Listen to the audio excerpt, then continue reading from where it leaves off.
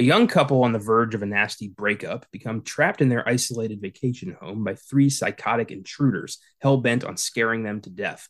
Their car is destroyed, their phones are stolen, and they have no way out of the house in the 2008 home invasion horror flick, The Strangers. I'm Connor Izagari, Caleb Leger. and this is FILMGAZM.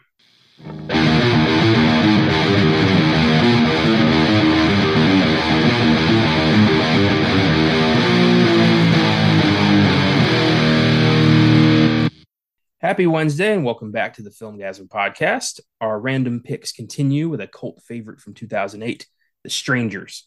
This is my second time watching this, and I liked it much better this time, but there are still some uh, some minor beefs I've got with the movie. But I know you're a big fan of this one. God, you and these minor beefs, you just need to embrace all that is the movie. Um, no, yeah, I adore this one. This is one of the most, and to me, intense, gripping, just realistic home invasion films. And and we'll get into it, but I love how he knows how to do jump scares. He knows how to do scares that you're not jumping, but like it's creepy how he frames shots and has things where you see characters in the background that you see as an audience member, but they don't see it, and it's just terrifying. Yeah, I will say, admittedly, this is mainly the only Brian Bertino film I think I've enjoyed. I've not really enjoyed a lot of his post Strangers work. Um, I do really like this. I really enjoy the sequel. That'll be for another day. And then apparently, if it is true from producer Roy Lee, they're filming three more movies.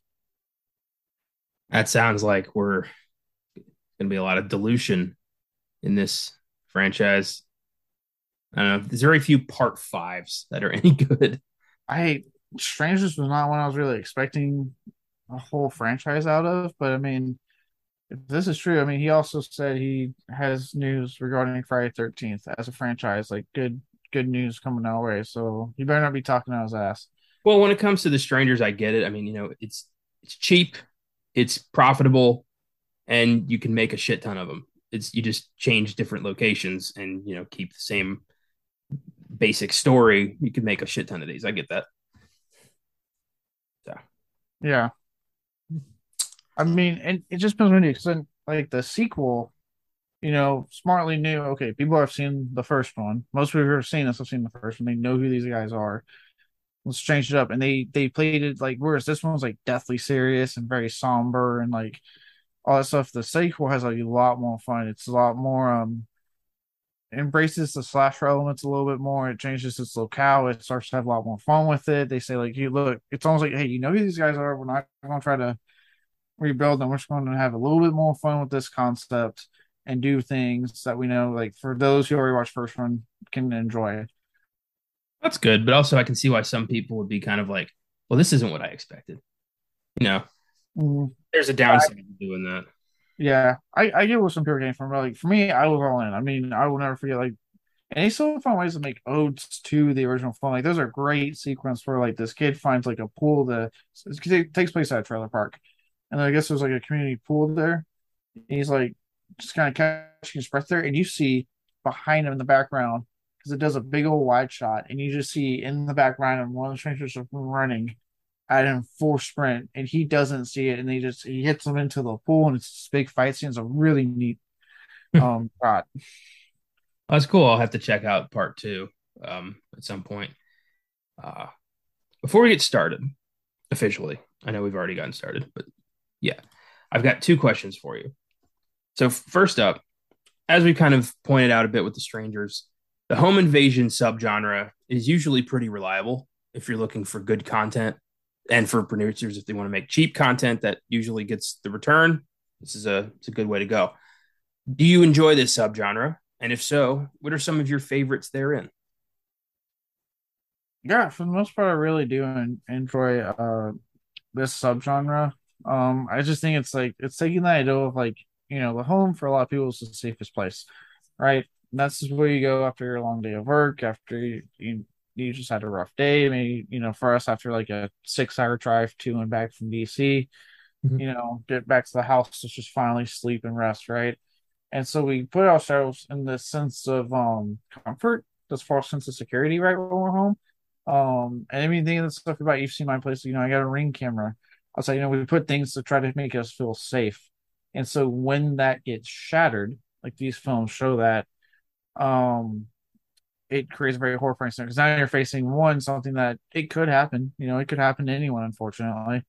Um, so it's very realistic, and it's just that it's that sense of security being shattered. I think is what I like about it so much.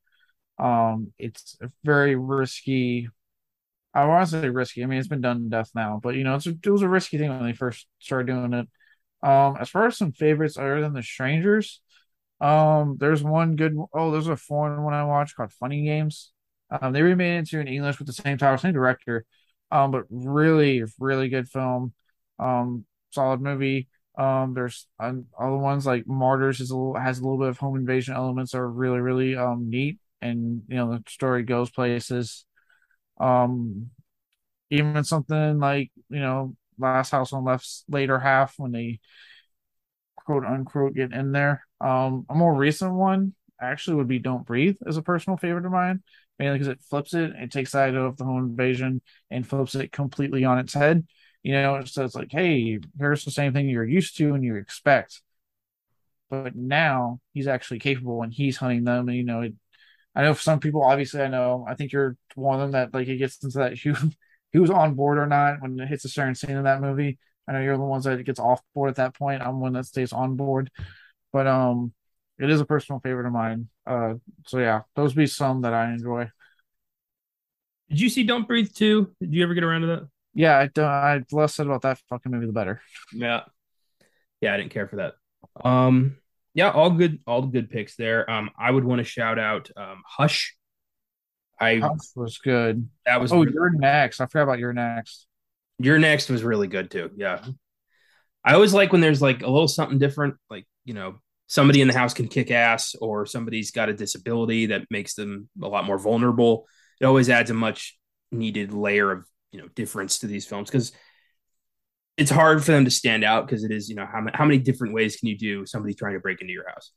Yeah, For me, the granddaddy of this whole genre is Black Christmas. yeah. No one really thinks about it as that, but yeah, and then to an extent, yeah. Yeah. Is that movie just something? There's something about that one specifically. Just knowing, there's somebody in the attic just picking people off. That is so disturbing and so creepy. And Yeah, you never really know who the guy is. You just know the name Billy, but you don't know who the fuck this dude is or why he's doing this. all those obscene phone calls he's constantly making. Yeah, it's Creepy. unnerving. It brings back, you mentioned the whole idea that you're safe in your home, and when you're not safe in your home, you're not safe anywhere. It's terrifying.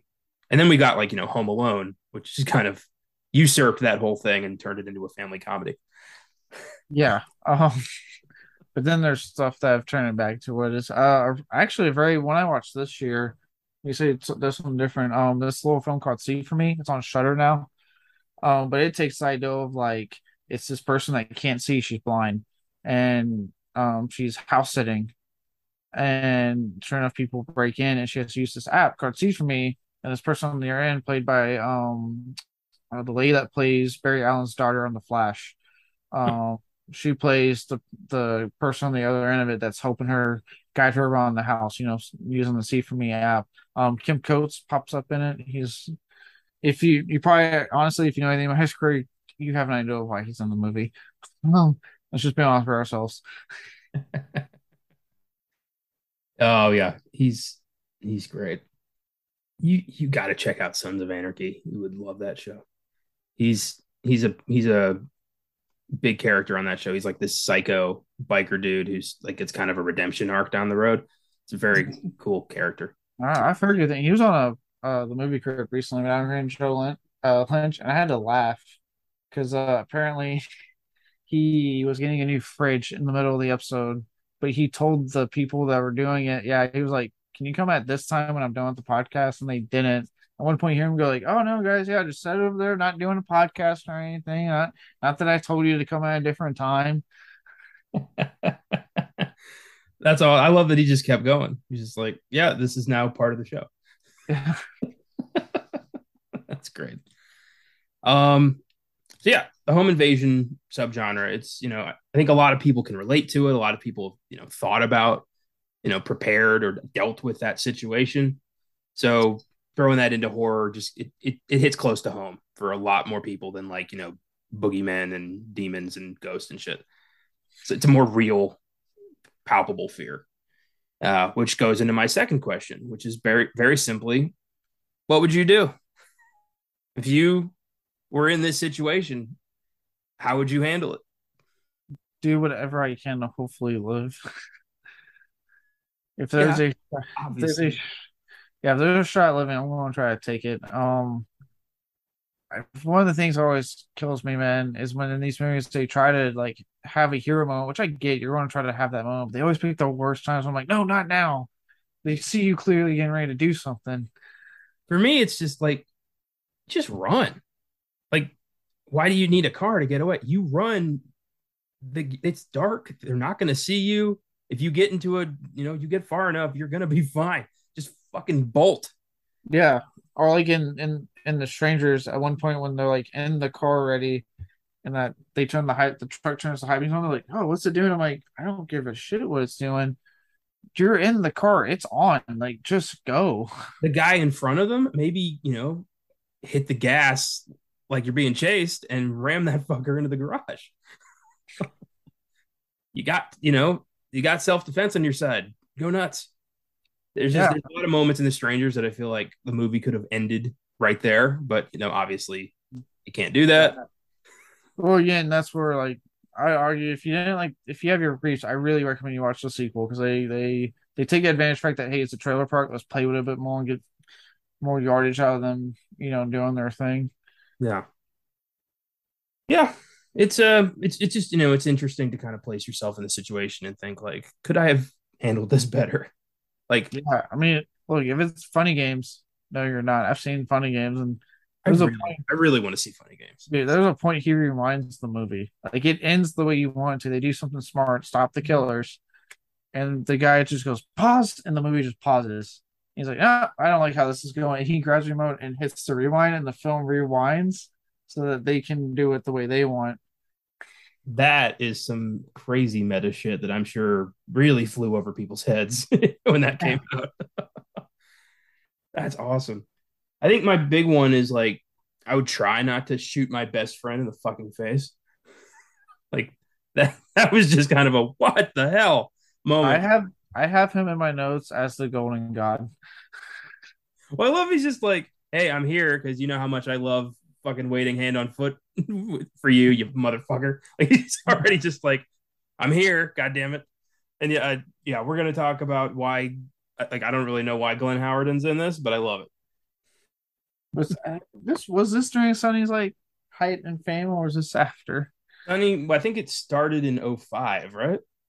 I think so. This was season 3, so right about when Frank showed up. Yeah, she came on too. So this one was like growing in popularity. Yeah, that makes sense. He's probably like, bit part in a horror movie. Why not? Yeah, in case this show doesn't do well, and now that show's almost like season 15 or whatever the hell it's on. Now they can't escape. Yeah, Um, so The Strangers is the brainchild of writer-director Brian Bertino, who also wrote the film sequel and wrote and directed The Monster from 2016 and the Shudder exclusive film The Dark and the Wicked from 2020, which I wanted to that check out. that one was good. I enjoyed that one. Cool, cool, cool. It I looked very wa- intriguing. yeah, I watched it when I was making the move over to Virginia, and they had taken all my the movies that come and taken all my shit, and I needed stuff to watch. Like I watched like one night, I watched the Mortuary Collection, and like literally the night before I left, I put on The Dark and the Wicked. A great movie to watch right before you go on a road trip. Yeah, I'm glad you were able to find some comfort in Yeah, two violent ass horror movies. yeah. The Strangers was the third screenplay he'd written, and it was originally titled The Faces, which just doesn't really have the same vibe. It's like, what does that mean? Because they're wearing masks with faces on them, I guess. I guess I like Strangers Books, especially we'll get into as we go talk more about the movie, but Strangers Books better with what he's trying to do with this. I agree. He said it was heavily inspired by 70s thrillers, Last House on the Left, Black Christmas. The Manson murders was a big influence, the murder of Sharon Tate and all her friends, and incidents from his own childhood, which is pretty creepy. Yeah, I was saying, did you look it up? Do we have a story to tell? We do. Bertino recalls, quote, as a kid, I lived in a house on a street in the middle of nowhere. One night, while our parents were out, somebody knocked on the front door and my little sister answered it. At the door were some people asking for somebody who didn't live there. We later found out these people were knocking on doors in the area, and if no one was home, breaking into the houses. That is creepy as hell, and would absolutely inspire me to write something about it. So I'm glad he was able to channel that possibly traumatic experience into something artistic. Yeah, no, that's insane. What's crazy is with that, right? See, inverses it, whereas in the movie, obviously, it's because they answered, right? Yeah, Because it's funny, which is like to me, the real life's actually kind of creepier on that regard. Because I know for a fact, anyone knocks on my door, and I'm not expecting like my food delivery or a package or something, yeah. or someone being over, I won't answer my door. I look at my Ring camera and go, nope. Like I won't answer. So like I would have been one of those houses broken into because I will not answer if I don't know who the fuck's at my door. See, I just assume it's one of my neighbors being like, "Could you please keep it down?" Because that's happened to me several times. I would just tell them if it's one of my neighbors, I will leave a message at the door. Yeah, but there's the quandary. Like, if you don't answer the phone, they might rob your house. Or if you don't answer the door, they might rob your house. If you do answer the door, they might rob your house. Like, Yeah, there's no way to win this one. It's all depending on whether or not the person at the door is feeling a little adventurous today. But yeah, creepy that like as a kid, I mean, what if this guy decided like there's just two kids in there? I could rob this house right now. But yeah, right. thankfully that didn't happen. Otherwise, we wouldn't have gotten the strangers. Right. I'm sure there's a Mr. Nightmare video out there somewhere about this. Oh yeah, I can't watch that guy anymore. His stories are way too fucking real, and I use Uber a lot. Like I don't I can't if I keep watching his stuff, like I can't fly anymore. I can't take road trips. I can't order shit. Like it's everything Um, goes away. I still watch his stuff religiously. It's creepy. It's the best. Some of the best horror content out there is Mr. Nightmare. I'll give him that. But it's just it got too spooky for me. You are a quitter, sir. Yeah, for the sake of literally all the stuff that I need to keep this life going, I quit. Uh, so yeah, Bertino was inspired by all that dark shit, wrote The Strangers, entered it into a screenwriting contest, won the contest, and it was bought by Universal, which has got to be just the dream. To have this little horror screenplay you wrote, put it in a contest, and Universal's like, I'll take it. Yeah, no, that's you don't hear about. I mean, at least it wasn't someone like Warner Bros. Am I right? Oh, especially at that time, because and that at that point we didn't really have Blumhouse or something. So it was like if you got picked up for a horror film like this, like awesome, good job. So yeah, that's awesome that like Universal did this. I'm sure Universal wasn't end up being happy with the box office on this too. Well, it's interesting because they tried to get rid of it before filming began, and I'll get to that in a second. It's weird. For his two leads, Bertino went with Liv Tyler for the role of Kristen and Scott Speedman for the role of James. Thandie Newton and Charlize Theron expressed interest in playing Kristen, but Bertino wanted Tyler from the start. Couldn't really find out why, but he was like, I want Liv Tyler. And I couldn't find anybody else who was up against Scott Speedman. So I guess maybe he was the one and only choice, which is weird. I don't know how Scott Speedman of all people did he just really like Underworld? See, I, like I I love really how like I feel like we've shit on Scott Speedman a lot on this show for no apparent reason. it's not that I hate the guy. He's just like it's weird when it comes to like him and acting. Like you know what I mean? Like I don't see him doing enough for me to really have like a comment on his ability, or than like the Underworld film series, which he stopped being in. Whether it was he just was like, nope, I'm too good for this, or they just didn't ask him. Too good for this. Who's getting big in their britches? I think the real question is, have you ever seen Scott Speedman and Scott Stapp from Creed in the same room at the same time? because The, they look fairly similar to me. I the universe can't handle that. feel like a lot of people named Scott get the same face. It's just fate. Maybe Scott Speedman can sing like him. With arms right open. If we ever get the Creed movie, I they know who to call to Ghostbusters. play Scott Stapp. Why don't Uh, you just be like, yeah, you got it. You got the part. yeah, you can do that '90s thing. You got it, and that's not difficult. Um, Bertino did not intend to direct the film, but the original two choices, Justin Lin of the Fast and Furious movies and Mark Romanek of 1 Hour Photo, both dropped out. At that point, Universal was like, "This, we're losing faith in this," so they passed the project down to one of their subsidiary companies, Rogue Pictures. And Rogue Pictures went to Bertino and asked him to direct the film, despite the fact that he had no prior experience as a director, which is so odd. That doesn't usually happen. Oh no, that's a bold move, Con. I had, Let's see if it paid off for him. yeah. But it is like it makes me think nobody wanted to make this. Like Universal bought it, and then I think they had buyer's remorse.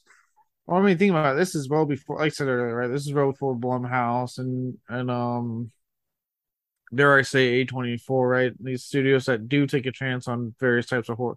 I'll say types of horror films. I don't want to. No one flame us later for A24 mentioning like if you like that type of horror, you like that type of horror. I don't really give a shit. But they're out there. They do a good job of like giving people that chance, giving people that opportunity. Back then, you just had the big studios. You had Universal. You had Warner Bros. Not crashing and burning. You had Sony, right? Like you had all these big studios. So for them, they wanted proven directors. They were that, and as Universal has proven time and time again, until they finally teamed up with Blumhouse and got the picture with the Invisible Man, they clearly despise the horror genre with a passion.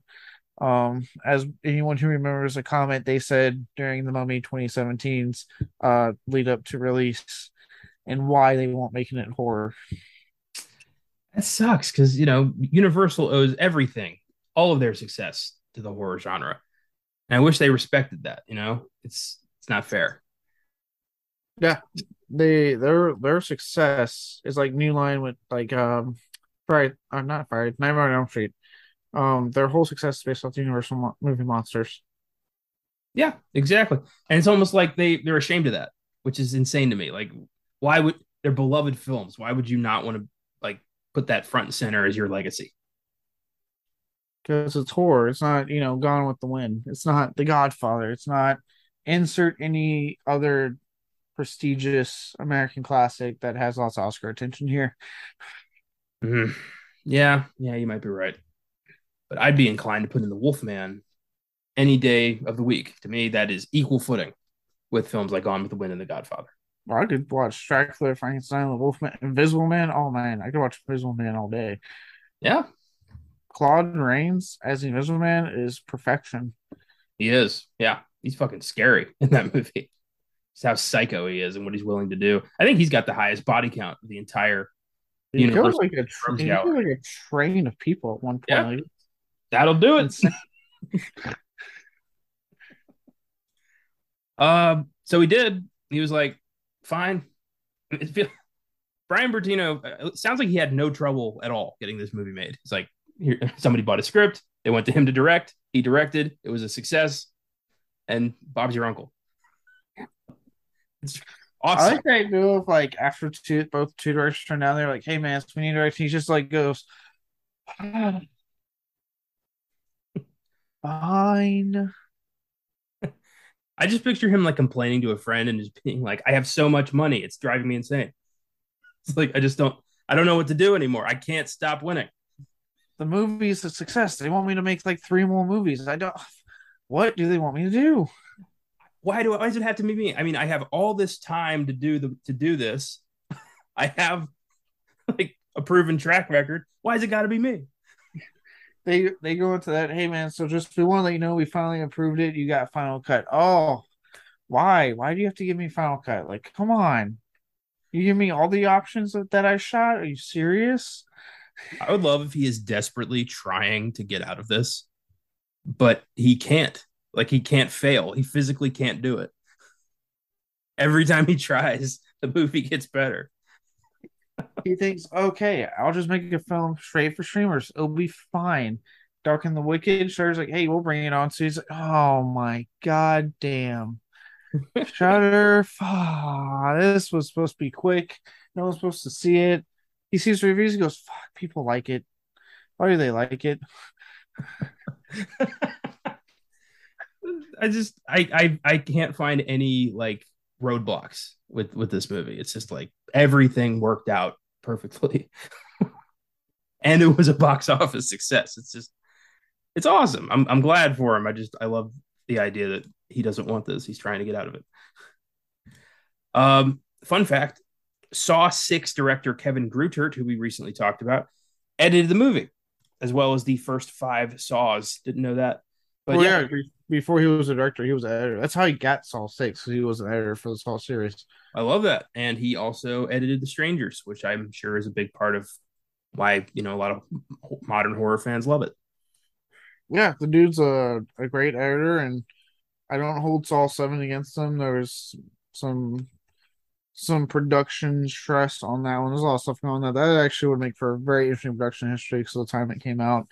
But when he let him do his thing and he had free reign with like Saw 6, yeah, the guy can direct. He proved that he took some notes from that editing room. He did knows how to direct. Yeah. I was just talking on Oscar Sunday last week how much I appreciate film editors and cinematographers who become directors because they have a much more, visual eye, I think, because they've assembled films, they've shot films, like they know the structure a lot more personally, I think. Well, that's the difference between like that's where difference between just like a director and one that has like a style that is instantly recognizable, right? Like, say what you will about like some of those controversial like Rob Zombie, it's a Rob Zombie film.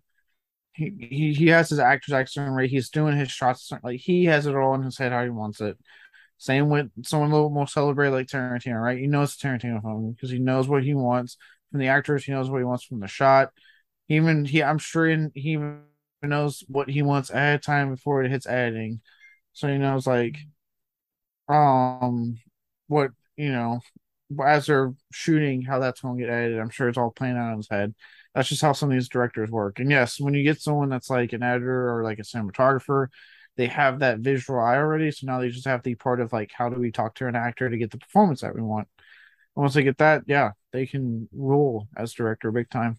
I was watching a kind of a did you know video about Inglorious Bastards.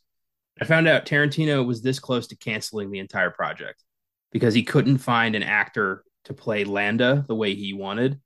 Like he needed to find not only a great actor, but somebody who was fluent in English, French, German, and Italian. And he gave himself a week. He's like, if I can't find it by the end of the week, I'm not doing this movie. And he stumbled onto Christoph Waltz, and the rest is history. But this, we almost didn't get Inglorious Bastards because he couldn't find somebody like Christoph Waltz. I can't believe everything worked out. That is amazing. Holy shit. He was just willing to be like, cut, moving on. I don't want to do this anymore. I don't like how like his more recent films have almost consistently been close to not happening.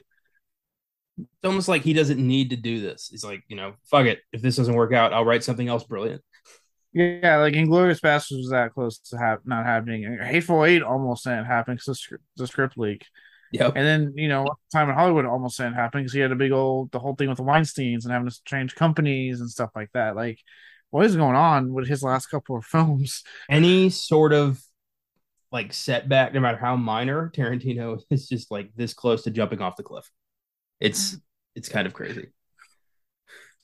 It reminds me of myself when I have my easily snappable moments. Yeah, So it takes that one that's not a thing, brag. takes that one little thing for everything in my head to just get wired into anger. Oh boy. Yeah, just thought that was interesting. The Strangers has an IMDb score of 6.1. Rotten Tomatoes score of 48%. So obviously the critics were like, blah, no, not my kind of movie, blah. Not my kind of horror movie. In fact, here's the critics' consensus. I thought this would explain a lot of where the critics are coming from. The Strangers has a handful of genuinely scary moments, but they're not enough to elevate the end results above standard slasher fare. Hmm.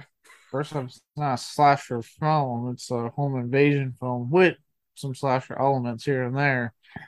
Yeah, I love that they're wrong. Like it's not a slasher movie. It's like that's why. Yeah, Yeah. yeah. It's a home invasion movie. Also elevate the end results. It's like, why do you need this movie to be like, you know, the The the Exorcist next or greatest thing? Jaws. It's Yeah, like what? Oh, okay. God, they anger me so much. Like, look, the Bertino started to make a home invasion film, and he made a damn good one that works on a lot of levels. I think most don't. yeah, I agree, but it wasn't enough for them. So despite all Well, this, I'll they can go fuck themselves. yeah, they can.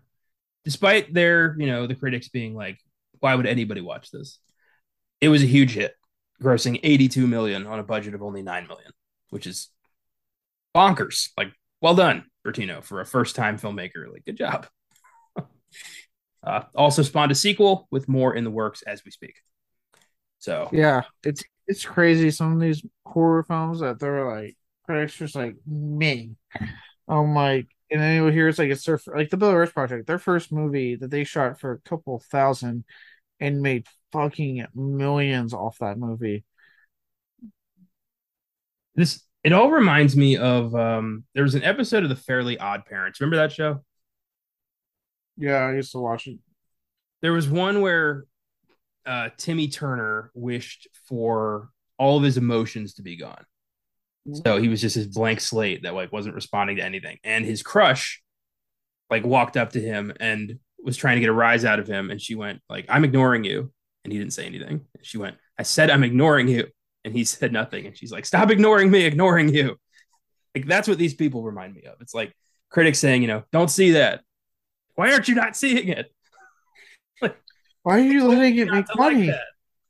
God, and then they have like those periods where you can tell the critics are just angry, like all of the 80s with the slashers, and then all of the 2000s with the torture porn, where the critics are just like, why do you people like this? And it's like, fuck you, we like it, and it's making millions because of it.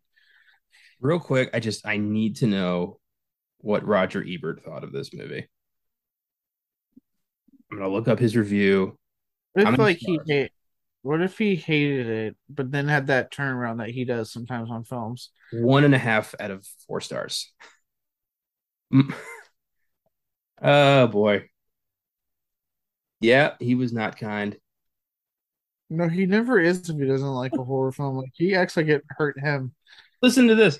So I thought Brian Bertino is a kid. This is his first movie. And as much as I hate it, it's a competent movie that shows he has the chops to be a director. So I gave it 1.5 stars instead of one.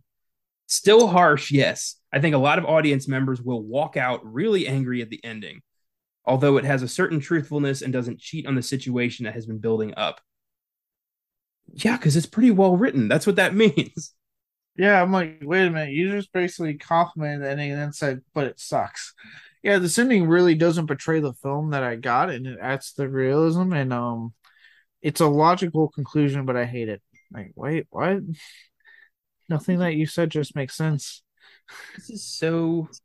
His review is very much like he doesn't want to admit that it's pretty good. He's like refusing. He keeps pointing out things that are good, like great about the movie, but then following it with, but it's a shit movie. It's like, buddy, pick a lane, commit to one or the other. Stop trying to, middle ground this shit. Like, just admit you like the horror movie.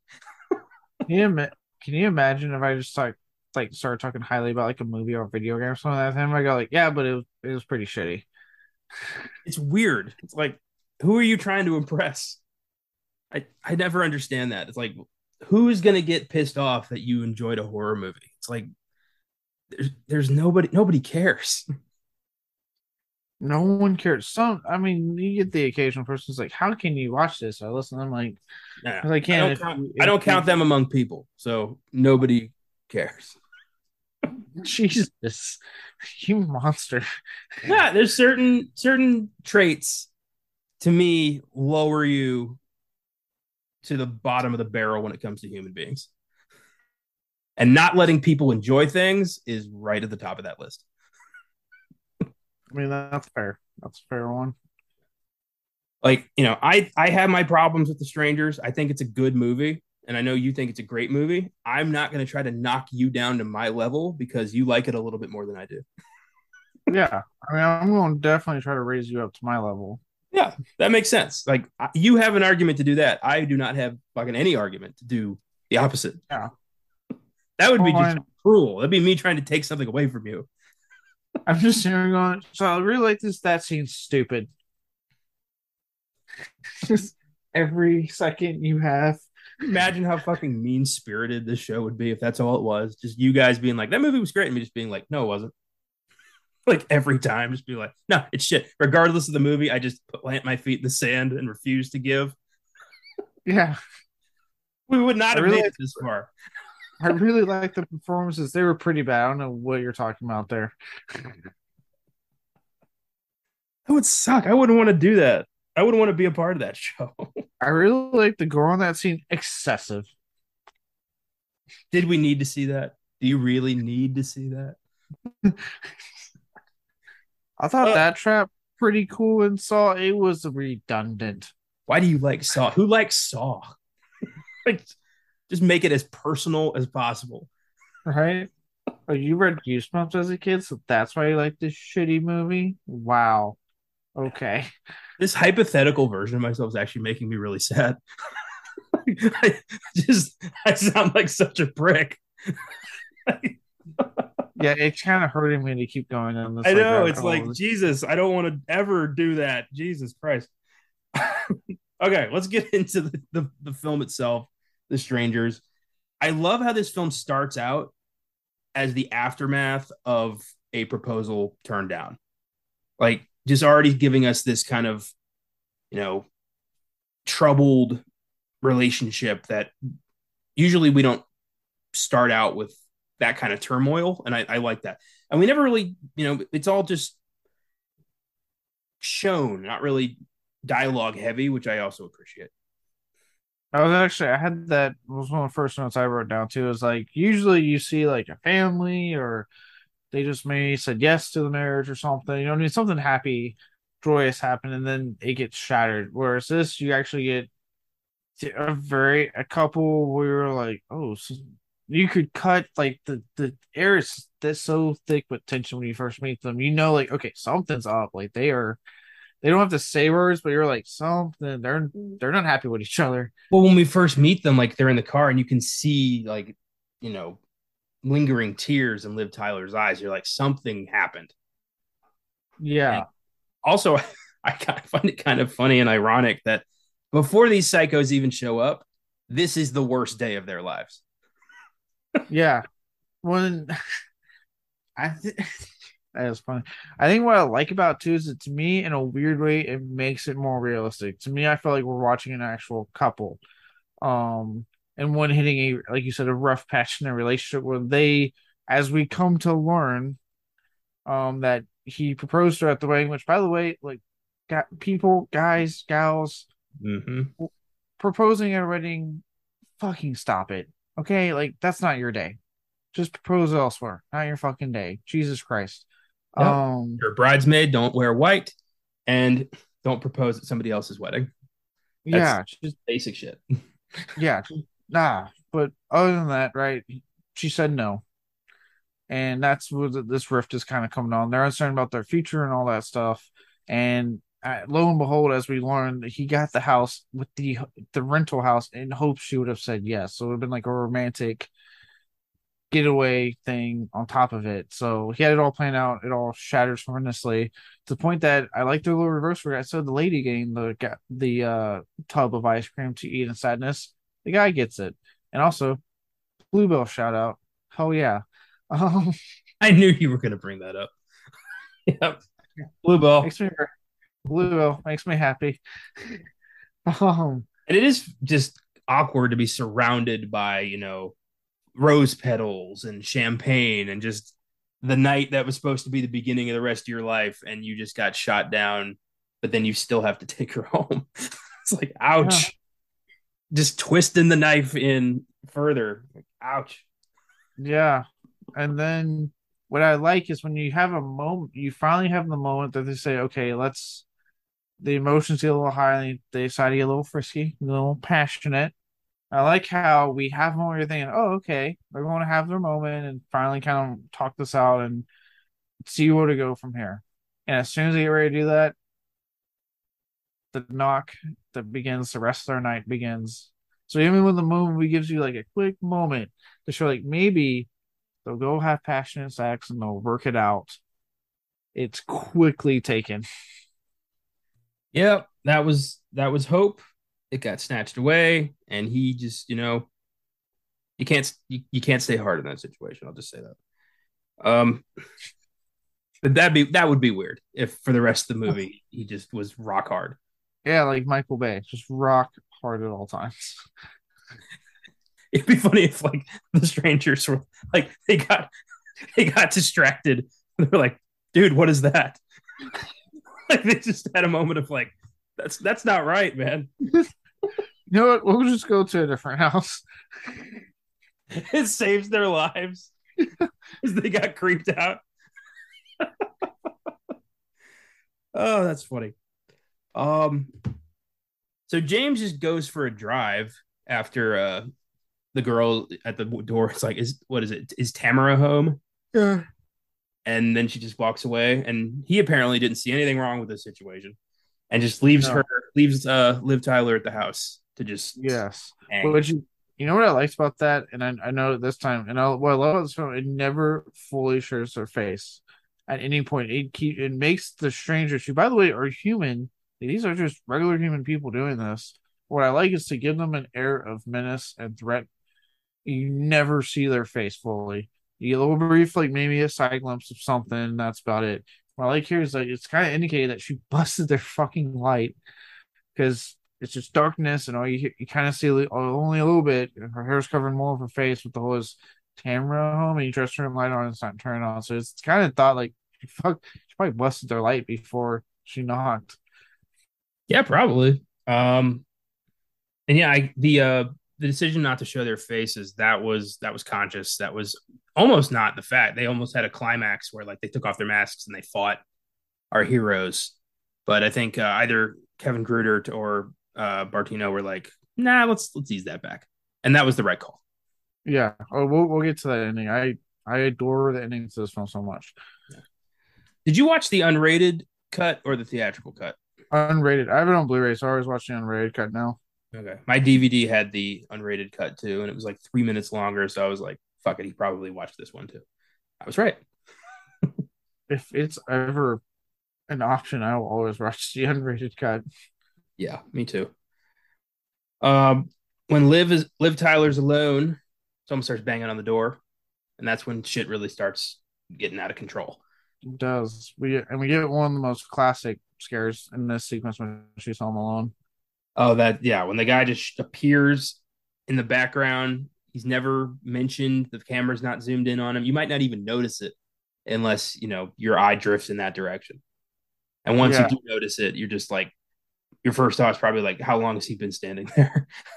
Yes. And this is what I'm talking about, where like he knows when to use jump scares and not use them. And I love that this is not a jump scare.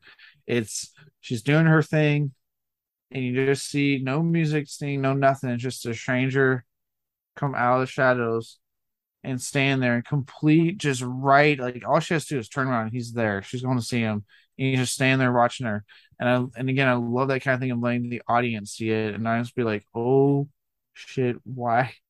There's a dude right there in your house. It's like turn, and then I'm sure, like again, this would speak to a great theater experience. I'm sure you get a good theater crowd. You get tons of people being like, "Turn around, just turn around." Yeah, I bet the collective was probably pretty high when the strangers came out.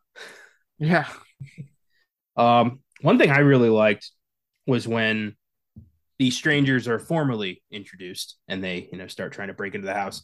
The record that's playing starts skipping and just is stuck on this one spot. And it gives this insane sense of disorientation that I really thought was cool. Yeah, well, I like the building, like kind of what you were talking about, the building confusion to go with the terror. Like it's building you into getting into their headspace, our main character's headspace of like what is going on when like, she opens the window, the dude's just standing there at the window. We do get that good jump scare. And they're banging on a bunch of stuff to freak her out, like that rising tension of just like you feel it with her, like, oh my god, I'm getting more and more stressed. Like, what is going on? What are they doing all this for? Yeah. Well, and the little things like, her phone's gone. And that just tells you that like they've been in the house. And that's creepy alone. Like they could just go in there and kill her, but it's not about killing them. It's about scaring them. Scaring them for the night before they finally kill them. Yeah. Getting all those fear juices out. Then James comes back and is like, "What's going on?" And she's like, "There's somebody in the house." And he's like, "The hell you say?" Like he's very much just like, "No, come on, you've just got post turning me down hysterics." Yeah, he's like, look, you already turned me down. Like, no, whatever you want, I'm done. I don't need to try anymore. On my first viewing of this, I thought for a second like he set this shit up because she turned him down. But Oh god, that had been a wild twist. yeah, that's what I thought the first time I saw. It. Or like this is a prank by Mike. Was it Can you Mike or imagine? Matt? Oh, the Golden God. Yeah, was it Mike or Matt? I don't remember. It was Mike. Okay. But can you imagine if like the ending of this, like they just cut his rope, cut him free. He just gets up and tells her like, "This is what happens when you turn me down." Jesus Christ. Good call. Like that was the right decision then. But yeah, I thought maybe this is like a prank by Mike and he was gonna get up at the end and be like, gotcha.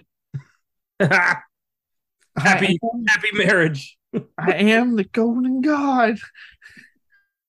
You think a shotgun can take down a golden god? I'm a 5-star man. Oh my god. But no, James is just like, you're crazy. Clearly, you are crazy. The idea that anybody could be out here is insane. Why are you doing this to me? I mean, I'm paraphrasing, but that's basically what he says. There's a lot of animosity on James's side, understandably so. Yes, he's a little on edge for, I feel like, good reasons. Again, though, don't propose at someone's fucking wedding. Yeah. And also, you should probably talk about marriage before you just spring that shit on your partner. That's a mutual decision that should be talked about. Do you even want to get married? Is something you should ask your partner before you just, spend 20 grand on a ring. Yeah, yeah, I would probably have a discussion first. Yeah. But that's not how things work in movies. People don't talk. Honestly, I think every conflict in every film ever made could be easily solved by communication. Yeah, because most people I know will actually like bring up that, not saying like, "What do you think about your marriage?" They'll bring up like, so "What's your thoughts on marriage stuff?" Most long-term couples, it gets talked about at some point, like thoughts on marriage and kids and things like that. I mean, if James and Kristen have been together for like 3 months, then I totally understand Kristen turning him down. Like, yeah, I get it. But if Yeah, this is like a 2.5, 3 year relationship and it's going nowhere, y'all should have talked about this.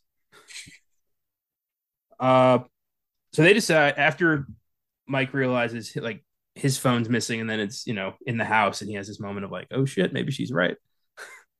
They decide to leave. They get in Mike's car, which is fucked up, and these are effectively fast people here. yeah, they try to drive away, and the pickup truck shows up out of nowhere and just stays there. I also love that you don't really know how many are there until the end when you find out it's three moving really fucking fast. Yeah. Well, I like how the film does that. Like they constantly does not ever show them until like the end, towards the end, they finally start showing all of them. You get by and like, okay, that's how many there are. But first you're like, how many people are there? So you just keep popping up new ones, they're popping in and out of the shadows. And you're just like, how many people are in on this right now? Because I keep seeing someone new almost every time. Yeah, and they like there's moments like when James is in the car, like looking for his phone, and somebody taps his shoulder and he turns around immediately and they're fucking completely gone. Like, how are they so fast? They're speeding. So now if I tap someone on the shoulder, you're going to see me run away. I'm slow as shit. I mean, these guys have got to be like, fucking Usain Bolt, like just like out of no, it's insane. It's impossible. They are the Flash. They've got to be. They can't be human. They got to be like fucking, murder ghosts or something. Uh, so, yeah, the pickup truck shows up, slams Mike's car. Still looks drivable, but they bolt. Uh, isn't it? It's later. It's on fire, right? That Yeah, was that. they don't put it on file later. I honestly I would have not cared about my yard or anything. I would have done whatever it is, use that car to get out of there.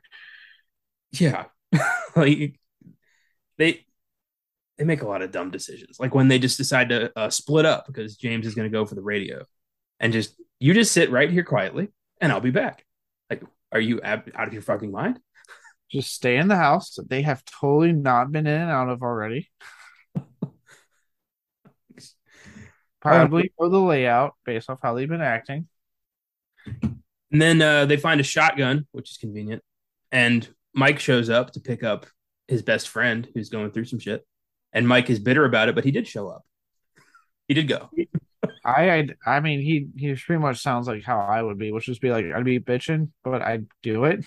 He did remind me of you quite a bit. That's exactly what you would say to me if I called you and told you to come get me at 4 in the morning. You'd be like, I'm coming, but I'm not gonna be happy about Yeah, I'm doing it because you're my friend, but I'm pissed now. it. Yeah, he just goes in the house. He's a little wary. He's not very good at his peripheral, and he takes a shotgun to blast to the face.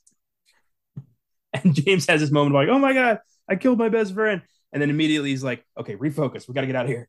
Like, he doesn't really grieve that much. Oh, oh, now I'm just thinking when the gang tries to go see the movie, I'll come back for you. I love you just yelled that to his dead friend. Oh, and the body just sits there the rest of the movie. I find that unnerving. Yeah, well, what I actually do like, what you were saying about that scene, I like how again the use of like not doing a jump scare, but you see without wanting the stranger come up behind him with the action, like, oh god damn it! But then he gets shot with a shotgun, you're like, oh well, not see that part coming. You got that Merle Haggard song playing that just, I don't know, it was a good soundtrack choice. Something about that song really amped up the tension. I don't really know why, but it worked.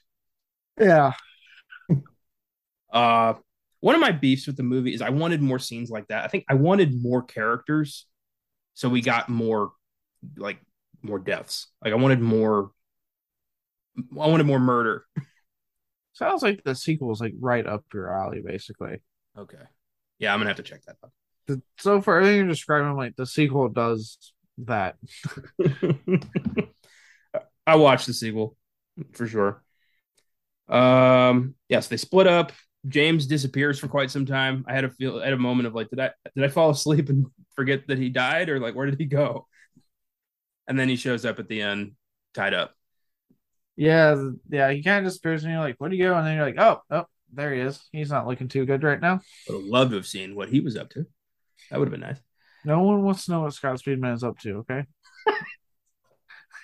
Ouch. Burn like it. And Liv fucking break like sprains her ankle. Are you kidding me? Like she falls off a curb and is like, fuck. The worst possible time to just not look where you're going in a forest. Right? Like, god damn it. I mean, and I get it. Realistically, if you're in a forest, it's gonna be almost pitch black out there. You're not gonna see shit, but god damn it, worst time. And then she crawls around the rest of the movie. I found that kind of funny. She's just like she's not hopping. She's just like she's in Nom, just crawling around looking for Charlie. They're in the trees. You gotta crawl. Yeah. And it's ultimately, we don't get a happy ending. We get stabby. But before we get stabby, we get one of the greatest motivations in the history of horror cinema. Might be the greatest motivation, if you ask me. The immortal line when they finally asked them, "Why are you doing this?"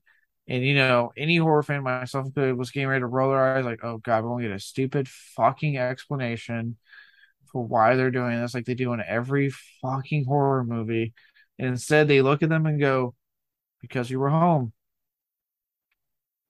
It is great, but I would have loved if like one of the girls took off their mask and it was Mike's wife, and she was like, "Because you proposed at my wedding, you stole my thunder, Kristen You and James." stupid, you stupid bitch. Jesus, but yeah, I do love that. Just the randomness, the absolute lack of actual motivation. Just that one, like, why not? It's so unnerving and creepy, and really hammers home how real this feels. Is Yeah, that is most of the time how it is. It's like, the psycho doesn't need a reason to break into your house. He just needs opportunity.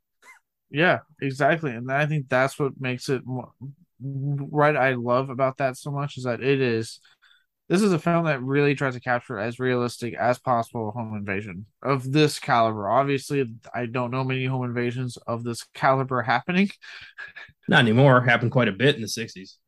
Right, but like, these, it tries to keep it realistic and to hammer that home with let's not get. And I think actually in the original, they did have motive, and I think it changed throughout the process to what we got. Thank God. Because yeah, I would honestly argue this is, I don't know if it's the best motivation of all time, but it's top five material for me. Like those words have lived on, regardless of what people think of this movie. That has lived on for since the film came out. People, when you say that line, people are like, "Oh yeah, the strangers." Like it's just an iconic piece of dialogue. It hammers home that realism and that nihilism that this film goes for. Because it's literally them looking at those people in the face saying, "We don't have a reason. We don't know you. We're not even from here. We just you answered the door, so we took the opportunity. We Yep. have no reason for this. We just opportunity rose." Luck of the draw. And then they just, they stab everybody and drive off and run into those Christian missionaries and take a pamphlet. I love they're like, well, it'll be easier next time now that we have this. Yeah. Like, Jesus. And then Yeah. those kids, hmm? I was like, yeah, yeah, I like that little line. And again, not showing their face the whole time. So you're just like, who are these people? They got it a little. I don't know if Christians do the white shirt and bicycle thing. I mean, that's more of a Mormon Jehovah's Witness thing. I don't know if Christians do that too. I want to say more of a moment for witnessing. I don't know many Christians that do that. Yeah. The Christian missionaries usually don't use bicycles, they use airplanes and build their churches in foreign lands. But yeah, no kid on a bike is going to pull that off. But these kids whirl up to the house and see all the death and the blood, and they're freaking out. And then Liv Tyler wakes up and grabs one of them, and then cut the black. Yeah, I love that. Again, not giving you that moment of like, oh, maybe she's gonna like. We don't. Did she have like a last moment and then still die because she got stabbed a lot, or was she able to, I mean, obviously this what sequel came out, survive and ID them. So they did take their mask off before they did it, which again, and I caught that speaks to the realism. And what I like is that that moment of them taking their mask off, them explaining the motive, says so much about them that I didn't even think about until I watched this last time. And that before that, they hid behind the mask to and get the fear out of them to get to play their game per se that they were playing. And then when you get to the end, they finally give their motive and they take their mask off. So I'm so we're saying, now you're going to see our face because we don't care because we're about to kill you. Yeah, you're not going to say anything. It's Yeah. creepy. Yeah, it's almost like, the whole, and you hear it all times in movie, right? It happens in every movie. Oh, we don't have to tell anyone, blah, blah, it's like, we won't say anything, we swear. In this case, it's almost like we're just avoiding that. They're like, you're right, we could just walk away because you didn't see our face. You're not going to know who we are. But then they take it off, and it's almost like we're saying, like, but now you have, and now we have to kill you. And isn't that just a son of a bitch? I love it, but I also would love if just once somebody did say, like, I won't say a thing, I promise. And they just stop and they're like, You promise? I mean, I'm going to hold you to that. And they just let him go. Dude, we got a version of that with Summer of '84, which is one of my other Oh, favorite endings of all time. God, if you guys haven't seen Summer of whole, you'll watch that, especially if you've been big on Stranger Things. You'll watch it like, okay, it's something that I haven't seen on Stranger Things. This is rated R and embracing an R rating, and then you get to that ending, you're like, holy shit. yeah. Yeah, that was a good one. Summer of 84 is Yeah, exciting. I Uh, won't kill you, but I will let you go to live in fear and know that I'm out there. Oh God. that's unnerving shit, man. It's writing a good villain is difficult, but when you pull it off, it's the best fucking feeling. Yeah. I also this made me realize I haven't seen Liv Tyler in a long time. Pops up and stuff randomly and then like I don't know, maybe she's in the new Lord of the Rings show. I don't know. I doubt it. Uh, maybe I don't know. I think it'd be cool if one of the Stranger sequels focuses on her. Like they find out she's alive and they go after her. She teams up with the survivors of the Strangers Prey at Night. I don't know. Could be a cool movie. Legacy sequel, even for the strangers, still going strong. I mean, that film's 14 years old. God damn it. Yeah, it's time. Like a legacy sequel could happen. Oh god damn it. Maybe Scott Speedman's in a coma and he comes out of No one wants Scott Speedman. it. Even Underwood went, yeah, we're good. We don't need to bring him back. I think they got like a look-alike briefly for Underworld 4 when he gets killed at the beginning. Yeah, I think for that and Blood Wars, they got like a look-alike. So we're like, should we ask him? They're like, nah, she look like. Let's not ask him. I don't know where this kind of weird hatred for Scott Speedman came from, but for some reason I get it. It's like Rob Riggle and Step Brothers with the whole like, there's just something about your face. I do anything about that? No, no, you can't. Oh, great. Here are some Filmgasm facts for the strangers. Number one, before filming any scene after the strangers begin terrorizing the couple, Liv Tyler would have to run laps, do jumping jacks, and other physical activities to get her out of breath to help simulate the panic her character would have been experiencing. I mean, yeah, or you could just, act like you're out of breath. Yeah. See, I didn't just run a mile. That was me acting like I was out of breath. It's not that hard. God, actors, man. We That's need them insane.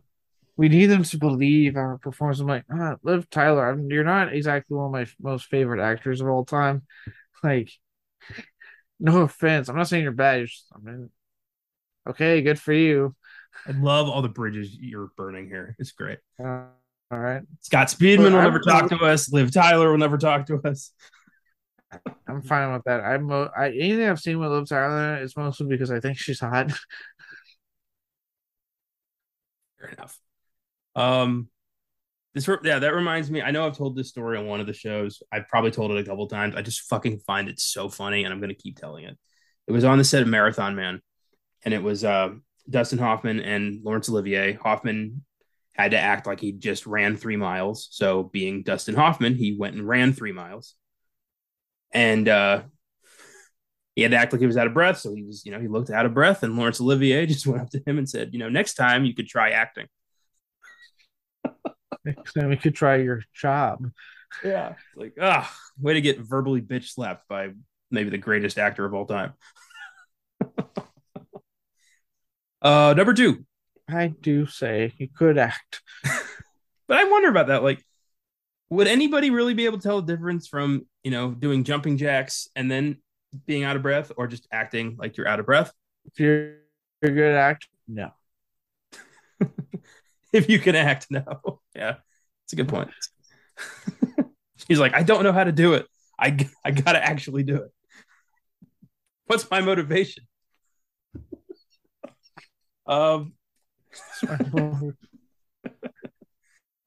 two, the film was shot entirely with handheld cameras or steady cams. Every shot has some camera movement. That's impressive. Just Okay. Nice. Okay. I didn't know that. Yeah. As you can tell, there were not a lot of spicy trivias for this movie.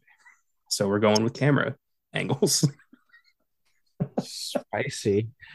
um, Number three, I actually thought this was pretty funny. Many theaters across the United States were sent faulty reels of the movie containing sound problems, which made a few minutes to several scenes of the movie filled with nothing but static. Most audiences did not realize the sound was a problem, since the dark overtone and loud background music in some scenes make the static seem like it was just part of the movie. So a lot of people watched this fucked up and didn't realize because they were like, "Oh, that's a very cool artistic decision." I mean, admittedly, this is one of those horror films that does what I hate, which is the dialogue is fucking silent as all get out, but then like all the sound effects are like a gun just went off in your house. Like they are loud compared to the talking levels. You I know what wonder if helps with that's what that? happened with it. Subtitles. Yeah, no, I'm not doing that. I wonder if that. I wonder. I need to watch X on home video because I don't know about you. But when I saw it in theaters, there was at least like three scenes where like Ty West, like I thought artistically went to black for like a couple of minutes. Like just a black screen, but you could hear stuff happening in the background. I'm like, I remember the first one, I'm like, is the print messed up or is this like an artistic choice in the movie? That I recall that too. So that might have been an artistic choice. I highly doubt we both got fucked up copies. But maybe, I don't know. These days, I really can't tell. Like Everything's a lie. like that show on it's like that show on Netflix, Everything is Cake or something. It's like, Oh, how do you know? Maybe everything is cake. oh God, that's a rabbit hole I don't want to go down right now. There was one sequel, 2018's The Strangers Pray at Night, which follows a family of four in a mobile home park being stalked by our three masked killers. There's another sleeper hit, has since gained a cult following. There's some bit of a mixed divide on this, but the people who like it do like it, and the people who hate it won't shut the fuck up about how much they hate it. I've noticed Uh, that. yes, as most people are apt to be like nowadays, with internet being such a thing. God bless you, Express. Hey, I like this film. About 20, at least 20 comments going, oh, how could you like this? The script was horrible, dialogue was trash, characters were terrible, wasn't even scary. There was no, like, oh my God, man. Like, he liked it. Okay, move on. Yeah, I wish we were more. I wish we were more like that as a society. Just let people enjoy their own stuff. Not everybody has the same taste.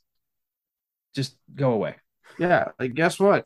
I am seriously perplexed as to why I'm seeing so many things on all my horror groups I'm in praising The Cursed. I'm sitting there on every single one going, did we watch the same film? Because that shit blew like ass. But do Yeah, I sit there and comment and like, no, I'm like, you know what? They liked it. Clearly I am in a minority and I'm cool with it. I don't care. I'm with you on that one. I fell asleep a few times during the cursed. That was difficult. It was a tough one to get through. Yeah, did not care for that movie. I give The Strangers a 7. It's a good flick. There are a lot of lulls, some moments that are kind of dull, and I wish there was more happening. But apparently that's what part two is. So And if you would want to watch the sequel, I'm going to move it up to its rightful place of eight. Something's a little bit harsh for this wonderful film. Um, okay, but no, for me it's an eight. This is to me one of the most effective home invasion films, and I think for me, I see what you mean by there is like it's only two characters, and you got it does take a bit to get to the good stuff. But again, I really appreciate the approach just being as realistic as possible, even going so far as pull that Texas Chainsaw Massacre trick and have a narration going over home invasions, and this is based on true events. Like, yeah, obviously we're stretching credibility there, but just using that to establish like some sort of realism and um grittiness that this film goes for, or flawlessly all the way again to the end, that just iconic, because you were home line. Like, yeah, I really, really enjoy this film. yeah, and that's cool. That's good. Thanks for listening, everybody. If you like the show, feel free to follow us on Facebook, Instagram, and Twitter at FilmGAZM Productions. If you want to suggest films for us to check out and talk about, you can send us messages there, or you can send us an email at filmgasm@gmail.com. Check out our website, filmgasm.com. We've got articles, reviews, and trailers of upcoming movies, as well as all of our episodes. If you want to support the show through Anchor, you can click on support this podcast on your preferred provider. We appreciate anything you feel like we deserve. Next week, we're staying in the home invasion subgenre with a Shudder original from last year, For the Sake of Vicious. A tired nurse returns home to find a psycho holding a hostage in her house. Soon after, a gang of violent intruders descend upon her home, forcing her into a fight for survival. I haven't seen this one yet, but I know you did, Caleb, and you weren't that impressed.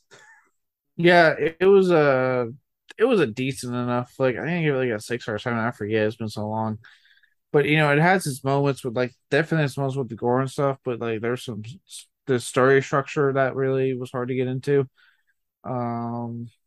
Yeah, So yeah, it was decent enough. Not something I'm rushing to see again, but we'll see what you think. yeah, I'm looking forward to something new, and it's not my call. It's the randomness of the book, and I do like that. But as I've often said in the past, the book giveth and the book taketh away. So we will see. Um, Yeah. Well, I'll yeah. take it away from you, but yeah. Don't miss the Netflix action disaster Polar on Fridays Beyond the Bad, and the 1949 noir thriller The Third Man on Oscar Sunday. Until then, keep your doors locked and your phones charged and keep watching movies.